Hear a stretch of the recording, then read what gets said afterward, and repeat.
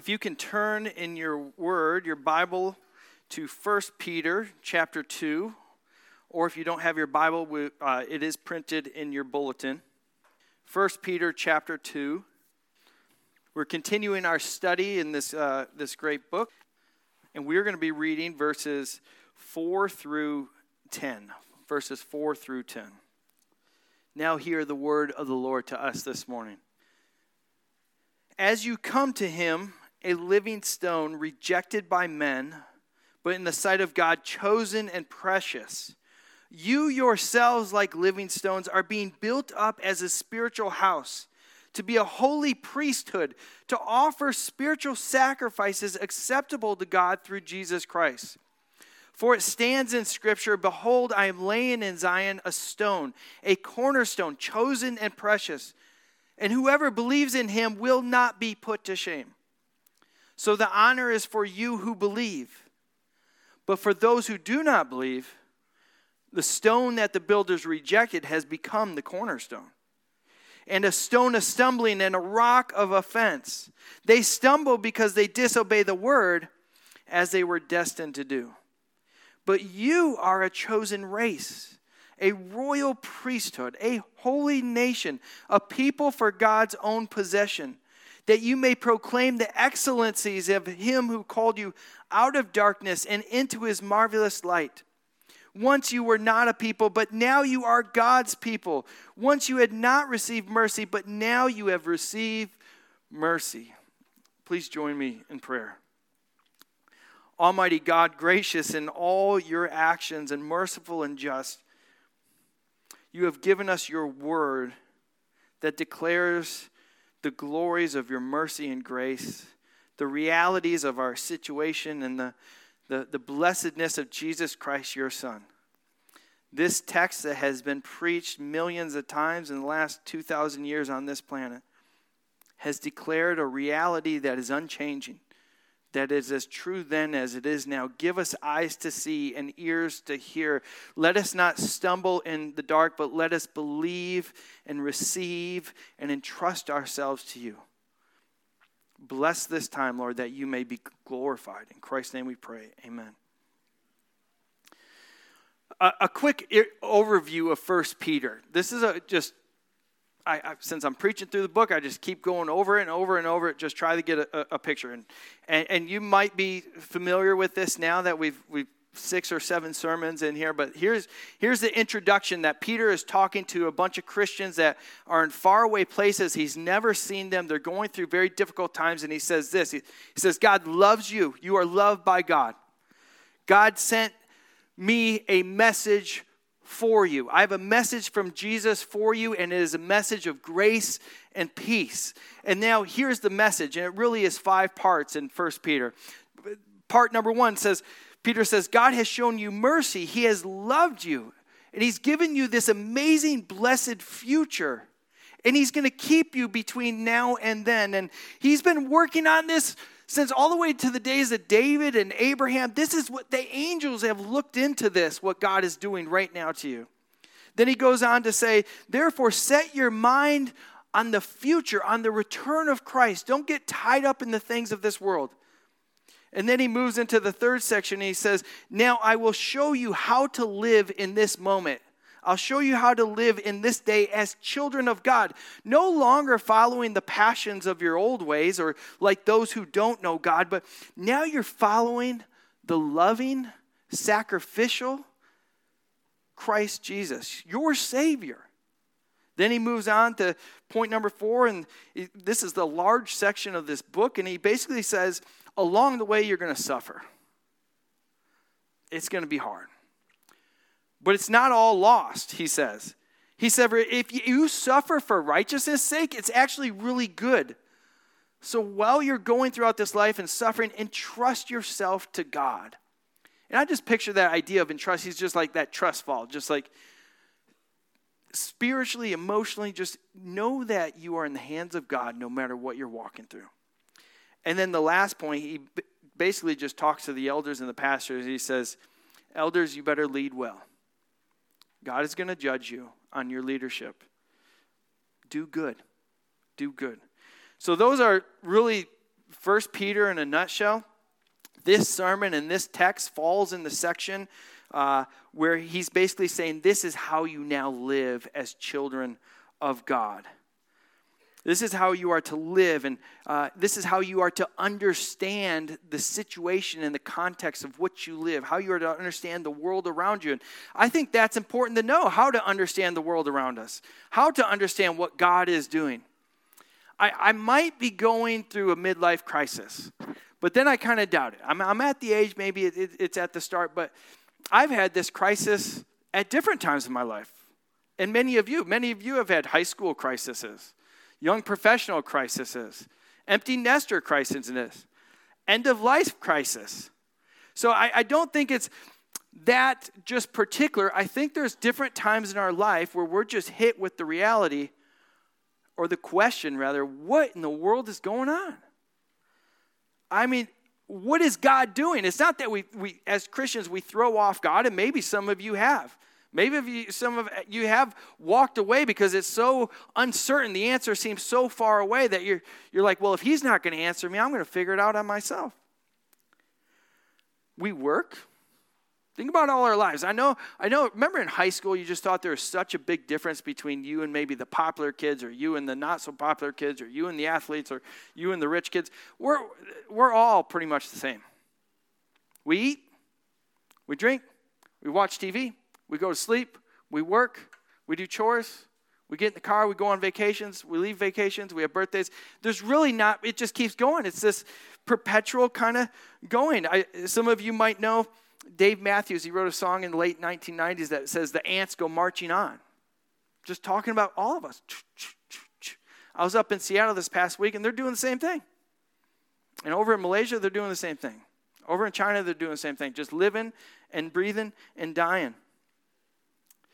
And so we have these moments like, what is the big picture? What are you doing, God? We know God is real in those moments. We do believe. We don't see him. We do have moments in our life of this pure joy and this assurance of God and of the gospel. And the Spirit inside of us, if you are Christ, the Spirit inside of you says, I know there's something wrong about these other worldviews, these other religions. So I'm not saying that we've thrown off everything, but we go to church, we fight sin, yes, we believe. But what is going on? Do you ever ask that question? Maybe if you don't ask it, do you ever feel it? Or maybe have you asked it so much that you've just given up on really knowing, and you kind of know what's the next thing to do, but you just don't get the big picture. But I'm a big picture guy. And I think the big picture is important. And here's kind of the way I view it. If you understand the big picture of what's going on in a situation, and in this situation, the world, the existence, why everything is, then the smaller details will come into place. They will work themselves out. If I told you next Friday is the end of the world, you're going to figure out the best things to do between now and then. Cutting your grass might not be it. You're going to be able to figure out exactly what is a priority. So I think if we get a big picture, it's a huge blessing. And that's why I love this section as I started to study through this. Because in this section, I'll point out to you, God says, this is who you are. God says, this is who Jesus is. And in this section, God says, this is what I'm doing. And it doesn't change. And it's the same for us now as it was for Peter's first hearers. And it's the same now regardless of what country you live in or what time you live in. He gives us this clear picture. And this is really good. Because as you grasp the reality and life throws its trials and different situations at you, you're going to be steady. You're not going to be tossed to and fro. I like what Peter says, and if you have your scriptures open, you can turn there, but chapter 4, verse 19. After talking about the suffering section, he says, therefore, let those who suffer according to God's will entrust their souls to the faithful Creator. As you come to a knowledge, a real understanding and belief in who you are, who Jesus is, and what God is doing, it will enable you more and more to be able to entrust yourself to God, regardless of what you're going through and what you face. And so that's what this passage and God is revealing to us. The outline for this sermon is 3 parts. Number 1, God tells us what God is doing. Number 2, God tells us how they treated Jesus and what we as followers of Jesus can learn and expect from that. And number 3, God tells us how God builds his church. How God builds his church. So begin with the first one. What is God doing? Look at verse 4 and 5. It says, as you come to him, a living stone, rejected by men, but in the sight of God, chosen and precious. You yourselves are like living stones. You're being built up as a spiritual house. Right here, he gives this imagery of this building, of these stones. Jesus is referred to as a living stone. We are referred to as living stones. And verse 5 shows God's activity, like a gardener in the garden or a construction worker on the site. God is building them up. It even tells us what he's building them up, what he has on his wall as the final blueprint. It's a spiritual house, he says. The terminology for this building, for this materials, for this house is in verses 6 through 8 as well, and we'll look into that later. We'll see later on that this idea that God is building men and women and children and all believers throughout history into this house is also in the Old Testament. It's in the New Testament. So this idea that Peter puts before us of, I know whatever situation you're in, I know you're suffering, but just sit with me for a minute and let me explain some things. Think of a house. Think of a temple. Think of a building. Now, for us, that's not going to apply the same way as it would for them. So we need to go back just for a second to their context and their understanding. Because the way we do build things is very different. The people back then could have never imagined and dreamed of the sizes of the buildings that we have now. I live in San Diego, so skyscrapers and these cranes up to 30, 40, 50, 60 floors. Immense.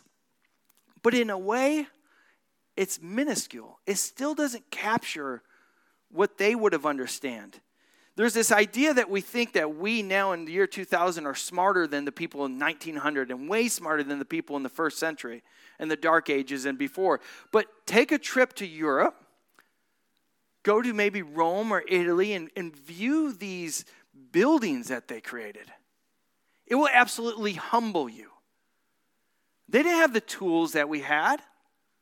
They didn't have the mechanics that we had. The size of it, the magnificence, the beauty of it. During their time, they had the temple. And this is really the imagery that Peter is thinking about and what his hearers would have been thinking about. Even if they had never seen the Jewish temple, they would have been thinking about the temple and these huge stones. It's said that in today's terms, it would be like a 9-story building.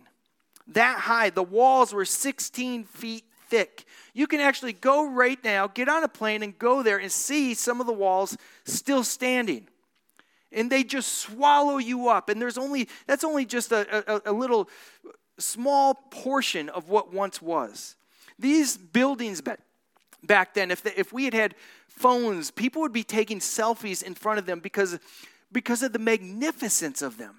That it meant something to stand in front of these huge buildings. The same with the pyramids. And this is what Peter is talking about. God is building something like that. Something that magnificent. And he tells them, you're part of that. You might feel small, distant from God, but you're part of this. Jesus is part of this. It's something so big. And get this, that is what God is doing right now. He was writing that to the first century believers. He's writing that to you and me right now.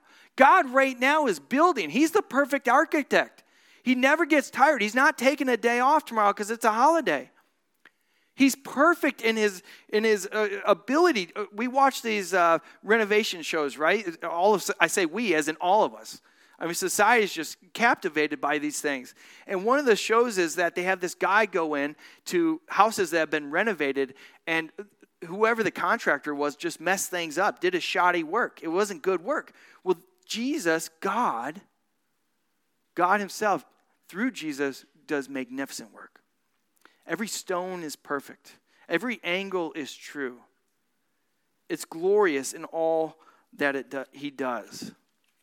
And so God is building that right now. And as I sat here and I was wrestling with this, and this question just personally, what is going on?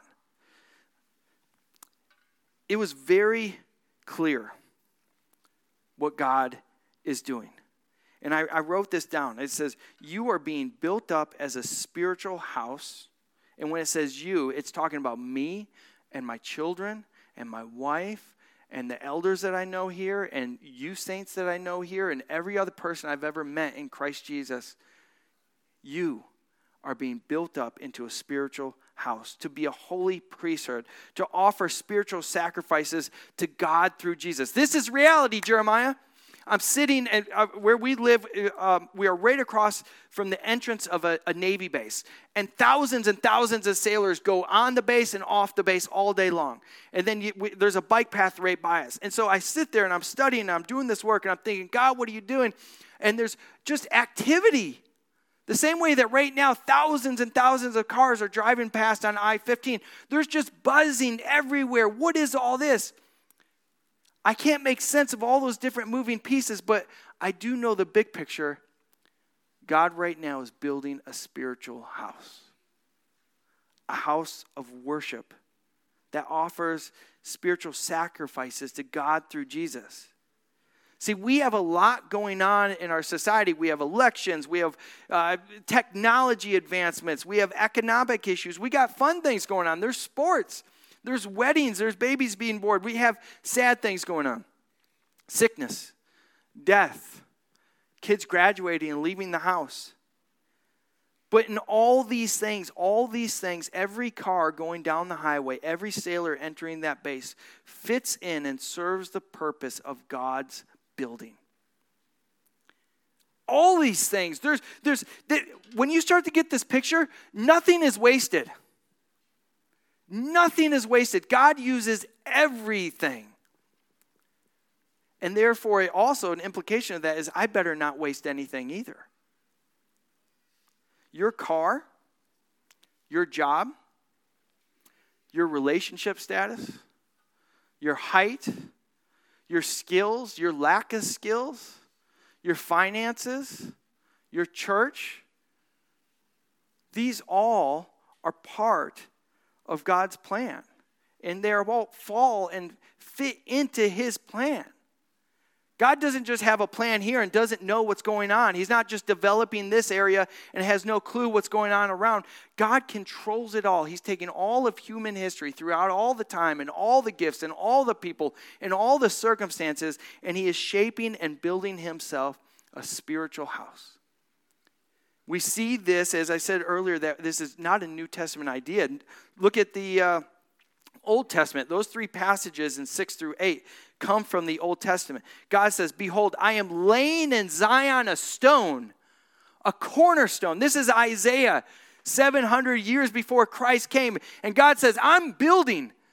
You never drive by a house or by a new shopping plaza and notice that was there and say, oh, I wonder how that got there. It doesn't build itself. There's somebody building it. God is building it. God laid the stone. I am laying in Zion a stone. Isaiah 28:16 says, I am laying in Zion a cornerstone, that is Christ. 1 Corinthians 3:16 says to the believers, you are God's temple. Ephesians 2:19, listen to this. Ephesians 2:19 says, so then, you, and saints, I want you to take this personally. You are a brick in the wall, but in the wall of the magnificent temple of God. So then, you are no longer strangers and aliens, but you are fellow citizens with the saints and members of the household of God. You are built on the foundation of the apostles and prophets, Jesus Christ being the cornerstone. In him, the whole structure is joined together and grows into a holy temple in the Lord. in him you also are being built together in a dwelling place for God by his Spirit. It's not mortar, it's not bricks, it's not wood, it's flesh and bone and spirit and soul. He is making all of us. He goes on in 2 Corinthians 6:16, and this is Paul explaining how real this is. How serious you better take this. You and I better take this. You know, I'm a small business owner, and I have material. I have product that I sell. And my product happens to be chips and drinks and sodas and hot dogs and such. My kids will go in there and they'll take it. They'll take the ice cream bars and stuff. I said, that's my product. I need that. Well, you are God's product. Don't misuse it. Don't mistreat it. And Paul is talking to the church in Corinthians, and he's saying, listen, you are part of God's holy temple. Don't join the righteous with the unrighteous. Don't be unequally yoked, he says. What does God's temple have to do with the temple of idols? This is how serious he takes it. He talks about in relationships and marriage. He says, don't you dare. You have been set apart. You've been redeemed and bought by the blood of Christ. He's bought you as a building block. This is how serious it is. You are the temple of God.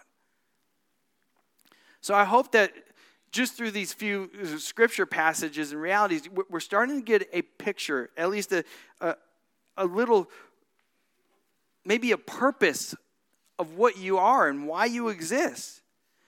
The challenge is that this is not visible, right? We see building up new communities, and we can see it visible. We see it happening. And it's hard to grasp. And here's something that's also a huge struggle for us as Americans. We have such this individualistic mindset. To be the individual is to be right. That's what's important. That's what's special. That's so trash and foreign to God's understanding. We are so hungry as Americans to be separate. There's this YouTuber this lady licked the toilet on an airplane. Who would do that? And she filmed it because she wants to stand out. In what ways do we want to not be like everybody else? We want to stand out. And yet, you need to be as concerned and care for and pray for the life and the health and the well-being of every other believer as your own. Not just in your family, but sitting across the pews. Not just here, but at other churches. I'm so blessed that when I went up to Seattle, which is known as somewhat a dark place, I found a PCA church and I went to it, and they had Sunday school early, so I went to Sunday school. And this guy up there rocked it. And I talked to him afterwards, the Sunday school teacher. He's not seminary trained, but he's seeped in the scriptures, and he blew me away. God's word unites and binds us together in incredible ways. And you can go to Africa and find that. And you can go to Iceland and find that. God's word travels across cultures and contexts. And so I know it's difficult to see it in person, especially even in a church, because people join the church, people leave the church. You might only see one another for an hour and a half on Sunday once a week. So it's hard to understand that you are actually united to the believer next to you. You are united to the believer next to you more than you are united to the unbelieving person in your family. Jesus even said, "Who are my father and my mother and my brothers, but those who do the will of my Father?" The title of this sermon was before I really even got too much studying, but I think I titled it something more than meets the eye. And that's because there's a reality that is invisible, but it's more real than what we see. You might feel very disconnected from others here, but God is making you a building with one another that crosses generations. You're the same house, the same temple as Abraham and Isaac and Jacob and David. In heaven, we will be part and parcel with one another. The bond is strong between believers. Even just this morning, sitting at my desk going over the sermon, I got a text from a guy who I pastored about 6 years ago. And I haven't talked to him. I think every Father's Day sends me a text. But my heart just lit up. You can't see the mortar between the bricks of this spiritual house because it's spiritual, it's invisible. You can't see the mortar, but that bond between me and this gentleman is strong. Is strong. And the bond between you and the other saints is strong. And challenges can maybe make that even stronger. So here's just a little side note. When the church has these opportunities to have a potluck, to have a lesson, to have a get-together, when somebody invites you over, do it. Do it, because building up that relationship is important. And there's more value than you might think in that. So this is the image that is here that God is building. 4 quick details that we need to understand about this. First, we should not be a part of this building. You and I. We are not worthy bricks. We are so disformed. We are not solid and strong. We would break under any kind of pressure. We are lopsided. We don't fit. And that is an idea that we are sinners. We are absolute sinners. We do not deserve to be part of this something so special. There's nothing righteous about us. You're talking about God of God, and he's saying, you are going to be my dwelling place. But we are part of this through Christ Jesus. It even says we're going to offer spiritual sacrifice accepted to God through Jesus Christ. Everything has to go through Jesus. Everything has to go through Jesus, because we are not treasures. We are trash. I have a brother who loves to walk around and find treasures. Like, he goes through people's junkyards and everything. We'll just be walking down the street. He's always got an eye for a treasure. It could be like a broken off mirror of a car. And he's like, treasure. And I'm thinking, it's just trash. And in reality, that's what we are apart from Christ. But Christ comes in. He lays a new foundation. He rips it out. He starts from scratch. He builds us up. He makes us presentable. Not even on our own. We can't even fix us up. He doesn't just give us direction. He actually does it all. It's him. So we should not be part of this. And therefore, we should be like, wow, I'm caught up in this. I'm caught up in what God is doing. So that's the first thing we need to understand, is our sin should exclude us from being part of this. But God has sent his son Jesus to redeem us and to be a part of this. Number 2, Jesus is the foundation. Verse 6 says, I have laid a cornerstone. Cornerstone was the central stone in the building. It was by which everything else was measured by. If it didn't match up to the cornerstone, it was tossed. Everything had to be founded on it. Christ is the cornerstone. And get this, he's not just the cornerstone, he's the living stone. Stones don't live, saints. Stones aren't alive. There's a couple different imageries coming in here. What he's saying is, you and I are not committing ourselves to just a principle or an idea in the world. We're committing ourselves to Christ, who is alive, who sits at the right hand of God, who sees over all that is taking place right now. And he's instituted the preaching of his word. He sent his spirit into the world. And he's going to come again. I had this dream before I was going to seminary. Should I go to seminary? I had an opportunity to go be a part of a church, and just right off the bat. And I was really struggling. Do I take 3 years, all the financial struggle, to go to seminary, or just go? And I had this dream, and I'd say it's influenced by God. It was blessed by God, and it wasn't the only thing, but I think God used it to kind of encourage me to go to seminary. Dream, I was wearing a hard hat. I walk into this building like the size of Costco, huge empty place, and they're building it. And a bunch of guys are all around engineers, and they're like, all right, we got to start laying the pipes and bringing in the flooring in here. And I looked, and the cement was like waving. It was dipping, and it wasn't solid. It was all over the place. I'm like, guys, you can't start building now. We got to get, the foundation is not set. It's not even dry yet, and even when it dries, it's not going to be square. You can't start now. And like I said, it was just part of the way that the Lord led me to say, hey, if you're going to be ministering of Christ, you have to have a firm foundation, which is the Word of God. Well, the foundation of the Word of God is Christ Jesus. None of this exists. This whole temple doesn't exist without Christ Jesus. That's why I'm not afraid. I see a lot of Christians get concerned about false churches, false teaching, all these different ideas. If they don't have Christ as the foundation, the building will fall at some point. Just give it time. So Christ is the foundation. foundation. Number 3, we are built to be offer spiritual sacrifices. He changes up the metaphor, and he says also that we are royal priests. Think about the temple in the Old Testament. You not only had this huge building, but tons of liveliness and moving around, and these priests offering sacrifices, blessing, burning incense, lighting fires, doing washings. They were active, and they were offering sacrifices. Well, that is what we are saved to do. He's building us up to offer sacrifices. But these are sacrifices, not the sacrifices of blood or bulls, but of obedience and of praise. Look at this in verse 9. It says, you are a people of his own possession, that you may proclaim the excellencies of him who called you out of darkness into his marvelous light. See, God is building you into this temple, but the temple, you are part of it now, and we need to be active in this world. The whole idea of obedience and that God has saved us to obedience can be a little scary sometimes to talk. I'm not talking about justification. You've already been redeemed and brought into the house. But now in the house, he saved us unto obedience, to live a life pleasing to God. 1 Peter chapter 1, verse 2, according to the foreknowledge of God the Father, he chose us in sanctification of the Spirit. The Spirit is sanctifying us for obedience to Jesus Christ.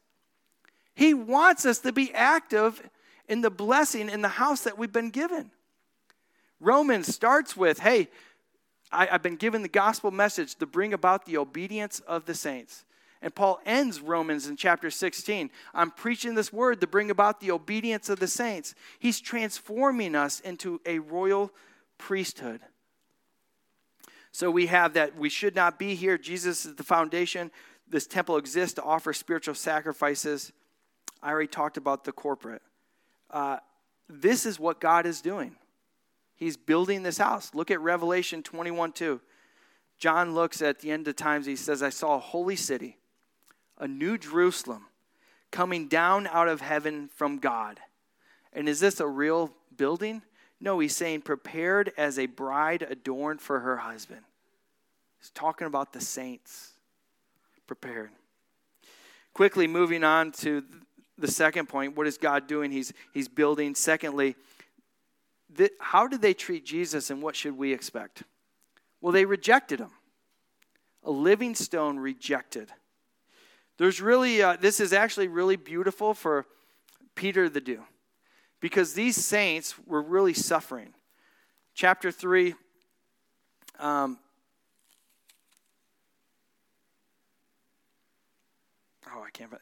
chapter 4, it says this. This is what's going on with the Christians during that time. It says, for the time has passed, which suffices for doing what the Gentiles want to do. Chapter 4, verse 3.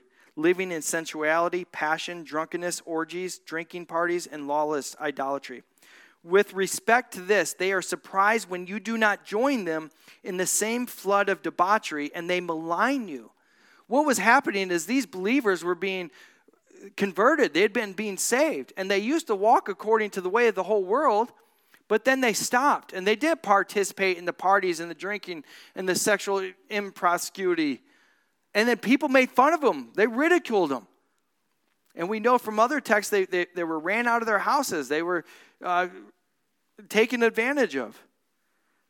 And he goes on to say that, listen, during those times when you're suffering, you might ask, really, God, what is going on? Where are you?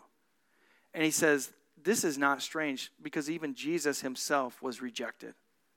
Even Jesus himself was ridiculed and ostracized and stoned and even killed. So, what should we expect? Jesus even said that in this life, we are also going to suffer. He says, if they rejected me, they too will reject you. John 15:8 says, if they persecute me, they will persecute you.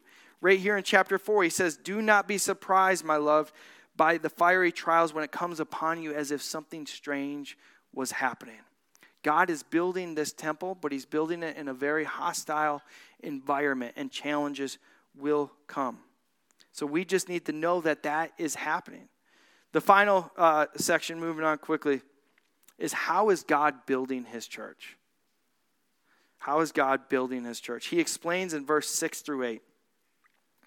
After he explained that he's building a spiritual house and that we are being built to offer sacrifices, he says this at verse 6. For it stands in Scripture.